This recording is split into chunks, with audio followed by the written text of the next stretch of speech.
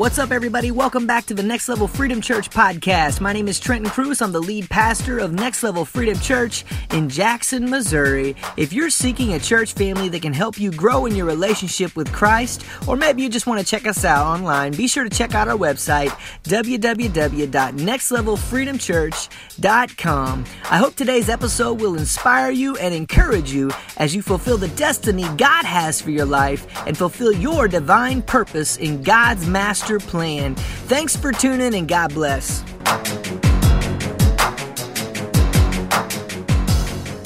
Welcome back to Unified. I'm here with my brother Stafford Lemore Jr. once again. If you guys remember, about a year ago, he was on the show and we talked a little bit about his rap ministry, his youth ministry, and today we're going to get into more of his pastoral ministry. But, Staff, go ahead and introduce yourself, man. Tell us something good. I plead the fifth. No, first of all, I'm thankful to be back with my brother Trent Cruz and Next Level, right? Next Level Freedom Church. All right, yeah. And I appreciate the honor of him asking me to be here, and I could count it an honor, and so I'm just thankful and I'm just ready to do whatever you want to do. All right. So last time I went ahead and watched our last interview before the show today. I was like, man, what did we talk about? I need to kind of remember. And last time we talked about, like I said, your rap ministry, kind of how you got involved with that, and your youth ministry, how your aunt kind of put you in a youth ministry, youth pastor position. Like you're youth pastor now. So, but something happened over the years. There was a transition for you. I know it started with your dad, and right. I vaguely may remember when we talked about how your dad had started taking on Mount Moriah, as well as he was still at House of Prayer, right? Yes. So he did both. He was doing both. So, so tell us a little bit about maybe that connection that got you. Okay, well, again, start picking up. Yeah, my aunt did launch me into youth pastoring, and I feel like that's what God had wanted me to do, and He was kind of tugging on my heart that way. Anyway, I just didn't know how to do it, scared to do it, and didn't want the accountability. I'm just gonna be real with you. I didn't want the accountability. But anyway, my father, which was a bishop at House of Prayer, was asked to come as a pastor was transitioning out of where I'm currently at, Mount Moriah. The former pastor had stepped down, and they didn't have a pastor, so they was kind of having different ministers and pastors come in each Sunday to speak. Well, they knew one of the deacons there was close friend with my dad, and asked him would he come and speak one Sunday to fill in that gap. And when he went there, they fell in love with him, of course. And so they kept frequenting him and asking him to come back, more often. And so it turned into almost, when he wasn't speaking at House of Prayer, he would speak at Mount Moriah. So on his off Sundays, he would speak at Mount Moriah.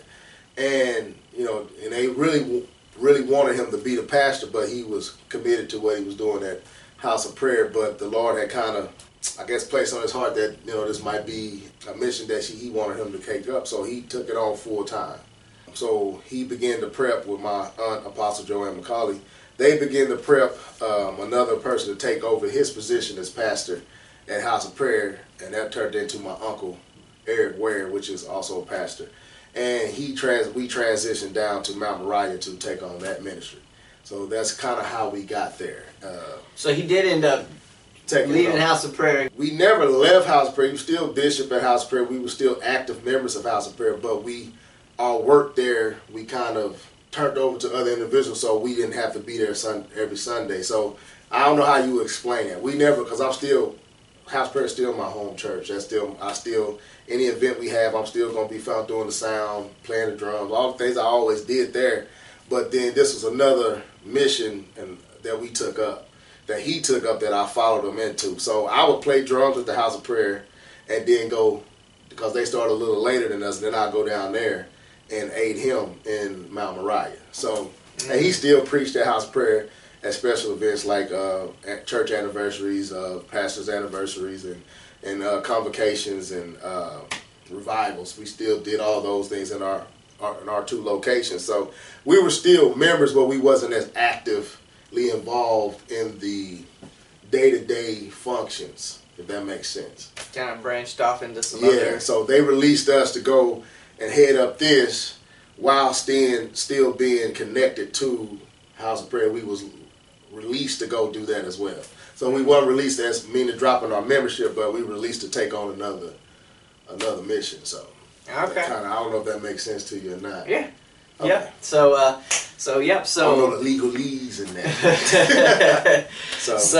But your dad. Now you ended up speaking there some of the time, correct? Yes. Well, what happened was in the transition to Mount Moriah, my dad was diagnosed with cancer. So when he would go off to get treatments and different things, to his doctor appointments, I would head up and be the one that would step in and preach on those Sundays he couldn't be there. So, and that's kind of how I started. I started off just moderating and kind of taking on the musicianship and sound man and a moderator so that he can, basically get his rest and get his thoughts, fill out the service, and whatever the Lord was, and the Holy Spirit was leading to, he was able to sense that and discern that and move in that direction. But then, so I took on the moderation of the service. But then when he started having to take trips down to Houston and different places for treatments, then I would head up the service on those Sundays. So Okay, so that's kind of how they got to know you a little bit. yes, that's how they. Which, got if to you know. ever knew his dad, Staff just looks like a younger version of Stafford Moore Right. Senior. Stafford Moore Senior. So he really does look a lot like his dad. Mm-hmm. So at that point, he was diagnosed. Now we didn't talk about that. No, I didn't. We never got into that on No. the show. So that's kind of where. So you began to take more of a leadership role, not just a youth pastor now. Now you're helping, I guess, maybe kind of like an associate pastor, Yes. or an assistant to the pastor, to take on that role. I was more just being a minister. Like, even though I kind of laid down. Well, I stopped being the functioning youth pastor at House of Prayer because I was down in Mount Moriah so often. Eventually, my aunt basically, released us to go do that full time. So I laid down the office of youth pastor at House of Prayer, and I don't know if anybody ever really stepped into that position. I know there was candidates that kind of worked around it, but so I laid that down maybe 2 years into my father being down there full time. Then I kind of transitioned down there full time. So how long was the period your dad was it 2 years you saying, or was it longer? Or? From helping to courting to being asked and brought in, I would say a total of probably 4 years and 2 years of full-fledged pastor. Okay. So about 4 years of helping, like being asked to come and speak on Sundays, to like actively being courted, and him praying about it and seeking the Lord over it and making sure that, because he was a huge fixture in the House of Prayer, and that can cause a church to go into a state of shock when someone so vital and integral in the operation is stepping away, not fully, but they're not going to be actively there, physically there as much as they used to be. So he was trying to make sure that, when he did make the decision to do it, he was trying to make sure that the transition was smooth so it did not affect anything at his home church while going down it, that they know this is not an abandonment, this is not us leaving here for no ill, anything like that. It was just, God has called me to do this.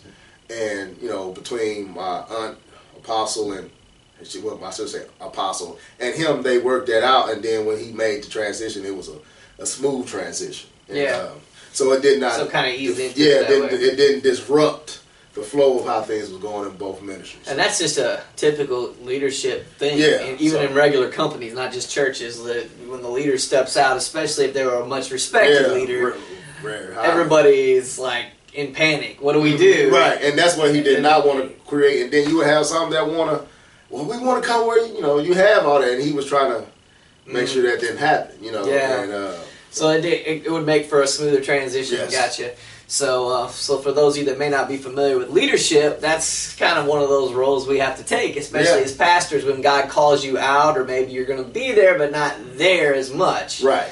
Then you step on to do other things. Then that is something you want to make sure the person coming behind you. Now in his case, you already had it. Yeah, he was being trained. So the apostle was still there, and then because we had 2 ministries, and then there was 2 other ministries up under us. So we had our ministry in Charleston, our branch in Charleston. Then we had another church in Nashville that was up under her oversight. She oversaw that church, and he was active bishop over that. And so there was a lot of integral pieces that, with him, if he just abruptly left, it would have caused questions. It could have caused, like, what's going on or what happened? Is there a fallout? And there wasn't nothing like that. So it had to be done gradually, slowly, as he kind of weaned them off of his presence, then and kind of positioned and filtered in the person that was going to be stepping into his place. He stepped into a training as a interim pastor. Then as he stepped out, he stepped into full pastoring, which when he replaced my father. Is your uncle still doing that? Yes, he's still a pastor. Back to your dad. Yeah. You said he was diagnosed with cancer when he was getting ready to take on. When he had fully took it on by this time. Okay. And in that process, we was coming back from exhale, and he was not feeling good and a little hoarse. And when he went to get a test done, they said that he had cancer. And it was cancerous. And that's a shock by itself. Yeah, that was so. I know when my mom was diagnosed with cancer, it's like, why? You don't. These are one of those why questions. You never know why. Yeah. So at that point, though, when he was diagnosed and he was just transitioning, that's when he started working on you a little bit more to kind of help him, or. Well, I was already actively helping, but I had to step up to cover when his absence. Yeah. When he would have to leave. And I'm gonna tell you something, man. That was one of the most powerful experiences. I say my father in my father's most weakest moment. I think he was the most strongest to me. And then when the scripture talks about in your weakness, I am strong. Yeah. And I literally seen that real time. Like my father was. If you look at me, my father was twice me. He looked like a tank. He was a muscular, big man. Someone when you seen you across the street. That's how.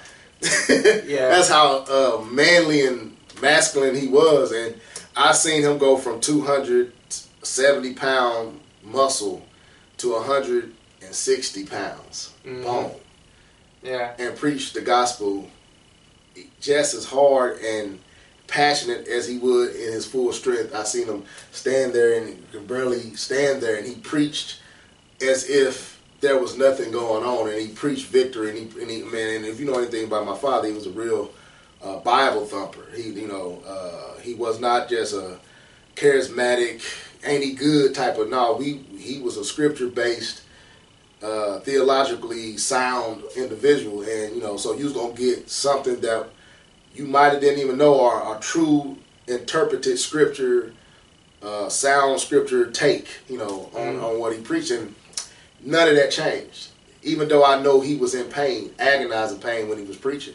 And that experience literally changed a perspective of how I saw my dad. He was always a strong guy, but in his weakest, that he was the strongest I've ever seen him. And it was amazing. I remember the last time I saw him, I was at your house, and he was sitting on the couch, and you could tell he had lost a lot of weight. So he seemed, not as strong as he used to be. But he sat there and he talked to me for a minute. I mean, I think I talked to him a minute. I think we left shortly after he arrived that day. But he was a strong man. I remember you sent me his last message, which was the night before. Right? Yeah, it's almost like he preached his own eulogy.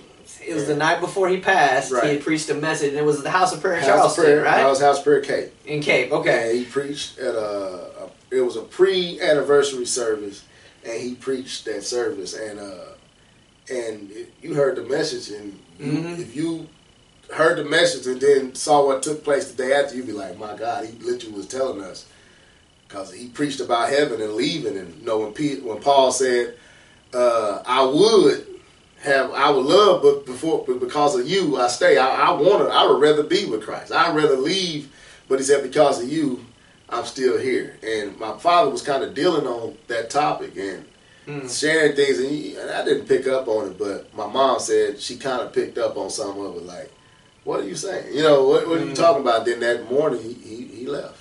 He was gone. He was ready. So, yeah. He was ready. Yes, he got to meet his maker, his savior. So, but he did. How long ago has that been since he had passed? 6 years. 6 years. So it was 2003 or 13. Yeah. 2013. At that point, you were asked, but were hesitant. Am I off there? Or hesitant am I right? Ain't even the word. At that point, we went on to after my father passed, I mean, I needed answers. I'm gonna be honest. I kind of pulled back the curtain a little bit and be transparent, you my friend, and I think maybe somebody it's just us talking. So. I was wrestling with this, because I came out of the belief that we speak healing, and my father did transition to where his health and everything, he looked like but I guess God, that was his time frame to take him. But I wrestled with that idea, the fact that my father was taking it in the time that he was taking, and I had those questions. God, how can you, let this happen to a man like him? And I never forget when I was kind of losing it and my mind was kind of unraveling and I was kind of sinking deeper and deeper into that mindset, the thought came to me, not my will, but thy will be done. And I was like, I was in my mom's house.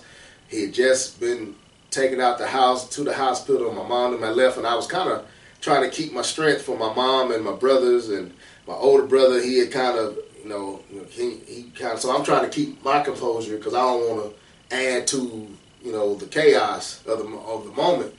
And when they left, I was able to release all that tension. And I was walking in the hall and he said, "Not my will, but thy will be done." And I was like, "God, why?" And he said, and I know the Holy Spirit. And he's like, "This is my will." And then the scripture in Philippians, he made that scripture when, we always quoting, "I can do all things through Christ that strengthened me." No, that's Romans. But we always quoting that scripture where it says, well, that was Philippians. That is Philippians. I can do all things through Christ that strengthened me. But we always quote it in a way that is meaning getting stuff. But if you read what Paul dealt with, Paul was talking about, I've learned how to deal with the lowest of low.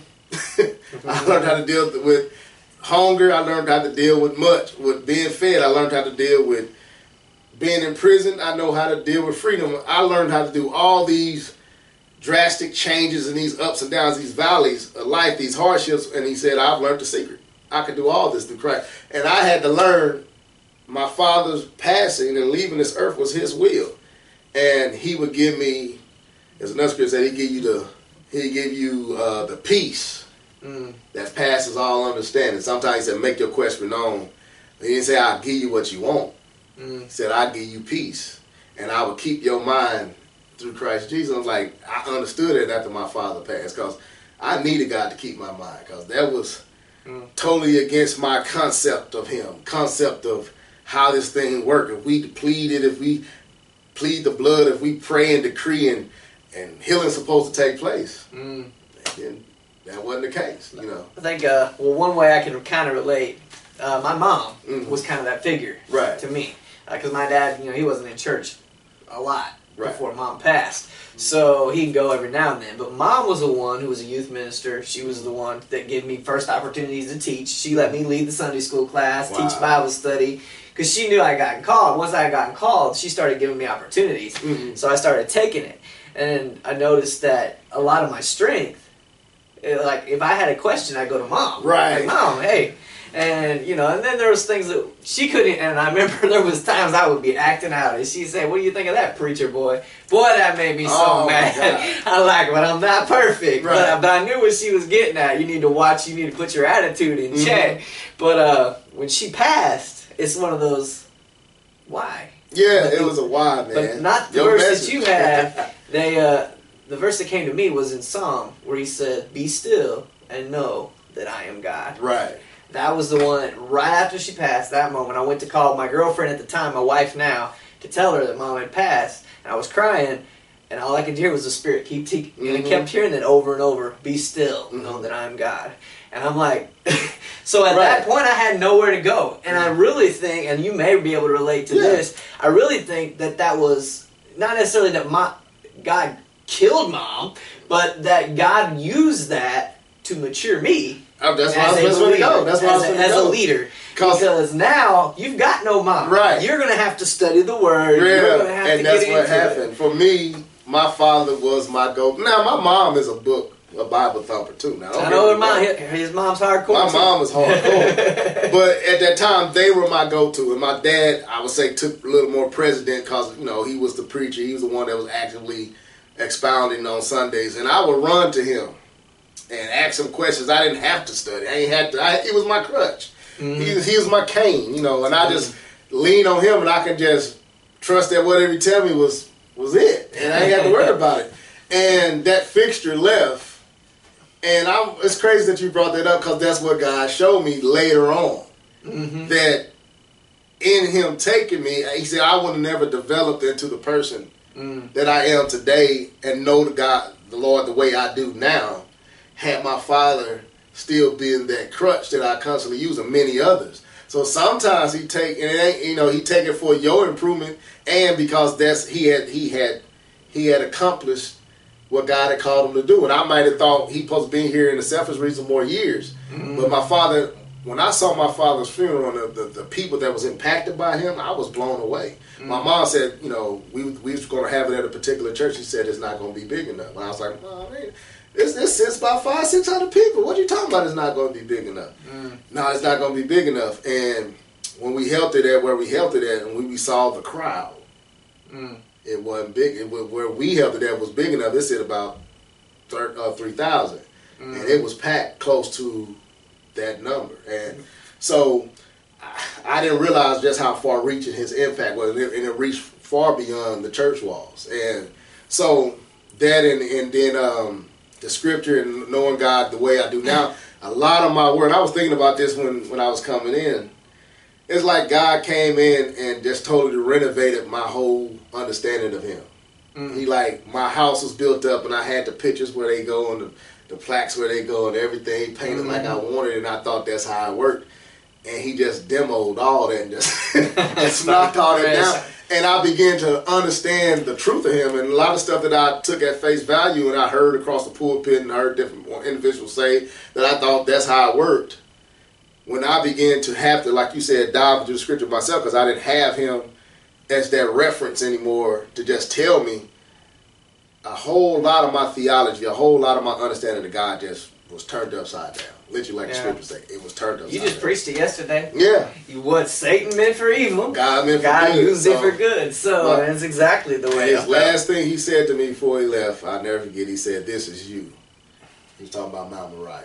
He said, "This is you." I was like, "What you talking about?" Was this after the message that night then? No, this was before that. But this is the last thing he said to me that I remember him distinctly saying, like, he said, "This is your church." I'm like, I don't know. Be no pastor. He said, "This is your church.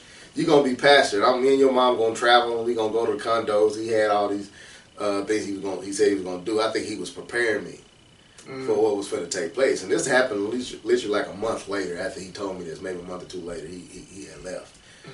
And he said, "This is going to be your church." And he told my wife, like, maybe a week later or two, "You're going to have twins." Really? Yes. And she said, "I don't." They came after, right? They came after. They came 2-3 years after his passing. And so we got twins. We got twins. Girls. Both of them, my father said. So he was the real McCoy, man. He was the real McCoy. But go ahead. Okay, let's get back to you then. Okay. Okay, at this point, Dad's gone. You got no crutch, like you just said. They've asked you, right? They've asked you. You're still pondering, do I really want to take this on? I didn't want to take no pondering. How long of a delay did you give them before you accepted? I've been doing this. It'll be 6 years at the top of the year. It'll be a little bit more than that, actually, at the top of the year. I wrestled and ran from that thing for about 2.5 years. I was just standing in the gap until they found someone. So they was actively searching. Not really, because they was really trying to give me time to come around to accepting it. But you know, eventually you see a person not really. Now, were you still speaking on Sundays? Yeah, I was still speaking on Sunday. I was still actively I was the minister on Sundays, but I wasn't claiming pastor. I was just standing in the gap. You did that for 2.5 years. I did that for 2.5 years as they brought in different ones to kind of fill them out. And they'd come in on a special Sunday and speak, and I would stand down and let them have the pulpit, and he would preach, and we would listen, but they didn't like him. So we'd go to the next person, they wouldn't like him. They didn't like none of them. And the last one, I thought he was a good candidate, but I knew he wasn't, I'll be honest with you. It's something he did that the Lord allowed me to see. But I was so ready to go, Trent. I was ready to go. I was going to run back to my comfort zone, to my familiar place. I was going to go back to home, to House of Prayer, and get back into my former position, drums and music and sound, and I was going to be content with that. And when I thought was going to do this, God was already tugging on my heart that this ain't the one, but I didn't want to be pastor. And one of the members she had my heart, and I don't want to tear up, but she came up to me and she said, "I believe that the Lord wants you to do this." And I have learned. She's a little older. Mm-hmm. She's elderly, not old, but elderly. She's up there in age and retirement age. And she said, "I've learned more in the 2 years under you than I've learned my whole experience in church." And she said, "We need you here. And this is you. Don't run from it." And she didn't know the Lord had already told me downstairs, "Why are you running?" And it was just confirmation. And I tell her all the time, "You the reason I'm still. You are part of the reason I'm still here." So if it wasn't for her words, I probably wouldn't have heeded God's pull and tug. So he calls you out. Yeah, he call you out. And I'm glad I did. It's been hard. It's been a struggle. Pastoring is not easy. It tests your resolve. It tests your family, your wife. Mm-hmm. It tests your relationship, your wife, because she has to also share in this load. And I commend my wife, Kenosha, for being an active supporter in my ministry and allowing me to do this, because she has to share me.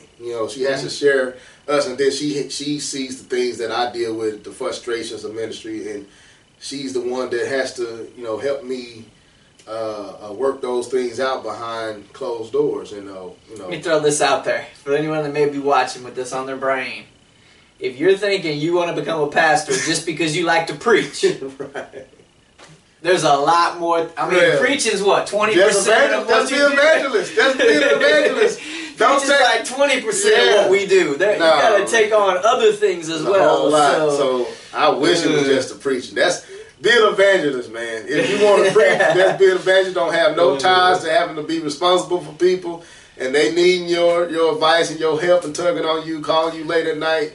I remember when I first got asked advice. I won't go into details about what they asked me about or anything, and I'm like, I didn't know what to say. Right. I was like, okay, because I'll tell you, I'm going to be honest with you, staff, and for those of you, this is me being transparent.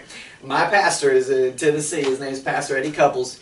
When they ask me the question that normally a pastor would get asked, the first thing that came to my mind is, I'm not Pastor Couples.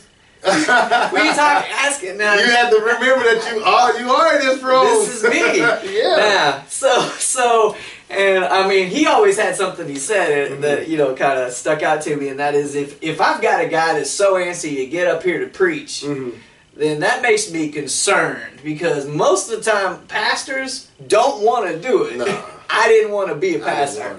I would have preferred evangelist, because I was thinking I'll preach, but I don't want to deal with people, God. No. But let's just say God turned it. You never tell God what you're not going to do, right? Because He'll show you that if He's got it for you, you're going to do it. So yeah. So if you're thinking you're going to get into it just to preach, brother, I'm just going to, or sister, whatever, whoever's listening, let me just tell you, it's a beautiful struggle. That's a small portion of what a pastor does. Because the preaching part only lasts for that 30 minutes, 40 minutes on Sunday. Yep. If the Holy Spirit really get to go, you might get 50 minutes of their attention, and you get past that, but that's it. The rest is a whole nother experience. And I'll tell you what God used for me when I first got into this pastoring thing. I had a young man, his mom was getting ready to have heart surgery, open heart surgery. They had found some clots, and they were wanting to remove it. So that morning, they asked if I would come. As a pastor, I was up. Now, normally I'm at the hospital. I think it was like 7:30, right? Okay. So I show up before the operation, and I talk to him a minute, before she's getting ready to go back. Well, I go ahead and say, well, let's pray. And we laid hands, we prayed. She went back, and they said, well, wait a minute. We want to double check before we do any surgery on you. went in, did not find a clot. It was gone because that's the power of healing. That's Right, the God we right. serve. So I think God kind of used that moment to say, you know what, I'm with you on this. Right, right. And you're going to pray for people. They're going to be healed. So you just need to Right. trust me. So I just kind of said, okay, yes, God. That's all you can say. Yes, yes, Father. Let's go. When he proved it to me, because I'm bivocational, so I still work a 9 to 5. You know, Oh, me too. my So- church ain't even is not in the position to just fully take me on as a pastor, and I know you know that Yeah. firsthand as well. So, and I'm proud of it. My father kind of taught me to not necessarily depend on the church like that. You know, if they, especially if they can't handle it. You know, I feel like that's wrong if a pastor is being a burden to the church. You know, so if they can't pay me nothing, Yeah. that's whatever. But what happened for me, man, to prove that the Lord was with me, membership was low. Membership was low. Sometimes we come in and just be my wife, my kids, a few deacons and their wives, and we looking at a whole bunch of seats. And you know, a year or two of doing that, you get discouraged. Like some Sundays would be 30, 40. Some Sundays it was 2 or 3. Yeah. And it was more them 2 or 3 and 5s than them 30s. You know, so it came to my spirit to tell them to go around and shake hands and welcome people. And I said, just walk around and thank folks for being here. And I was like, God, this is gonna sound crazy to them. He said, do it, just do it, and trust me. I said, well, I want y'all to get around, and I want y'all to walk around and shake hands and just thank folks for being here. And one person, Sister Terry, I'll never forget, she was doing it with so much passion, and she actually went through the motion of shaking the hand, Trent, and all that. And the Lord told me to say, them hands gonna become real hands. Now, and the finances and all, because you need to run a church, you need finances too. So, so we're just doing motions. yeah, It wasn't enough. So you're just shaking. Yeah, we were shaking them. hand. We were shaking air. Ah, gotcha. Air. Literally walk around, and I would never forget. And the Lord said, after they done, the Lord said those going to become real hands. Man, I promise you, maybe a month or 2 later, exactly what I said happened. And what he said, well, what he told me to say happened. And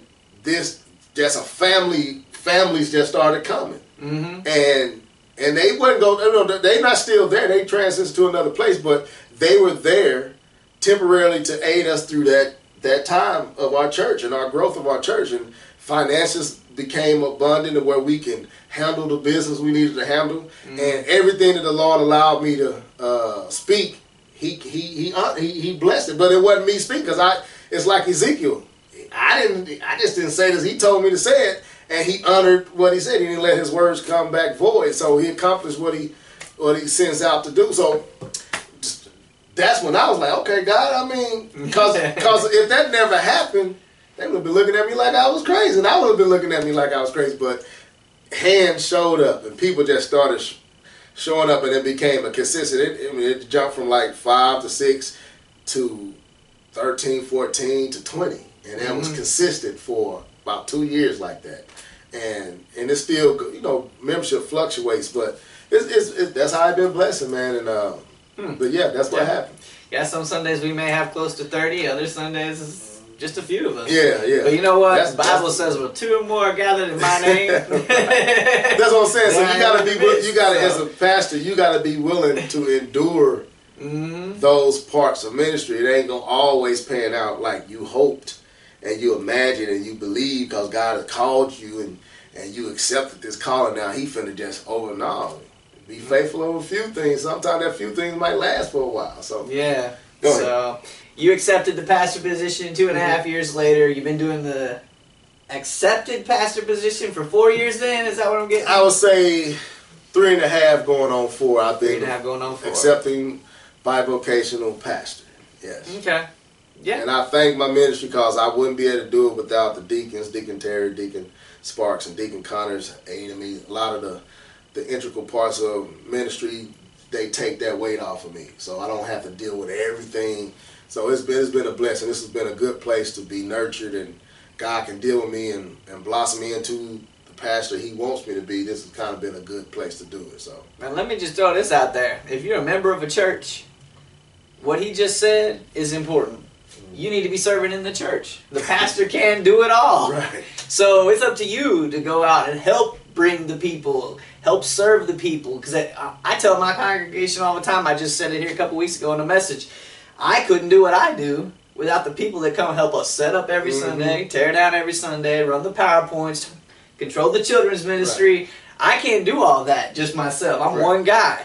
So that's really our job as the church, is to serve the pastor, serve the church, and just become a part. Be who God's called you to be. Because basically, all we're asking is that you exercise the gifts God's given you to exercise. Right. So, and we would never ask you to do anything we haven't already done, right? So, well, any last words you want to throw out there? No, man, I just thank you for inviting me, man. Hope we can do more of these and do different topics, you know what I'm saying? Yeah. But I hope that kind of gives you a little insight on who I am. And if you're ever looking for a place to worship and you ain't ever make it to next level, hey, come and meet us at 200 Broadway at Mount Moriah. And we start service at 11:15 every Sunday morning. And we would love to see you there. Yeah. Awesome. If you're tuning in and you're interested in Next Level Freedom Church, we start at 10 a.m. on Sunday mornings. So yeah, thanks for coming, staff. Thanks for talking with us. But all right, guys. Well, thanks for tuning in. If you're tuning, I hope this is blessing you. We'll see you next time. Until then, this is Trey and Cruz saying God bless. God bless.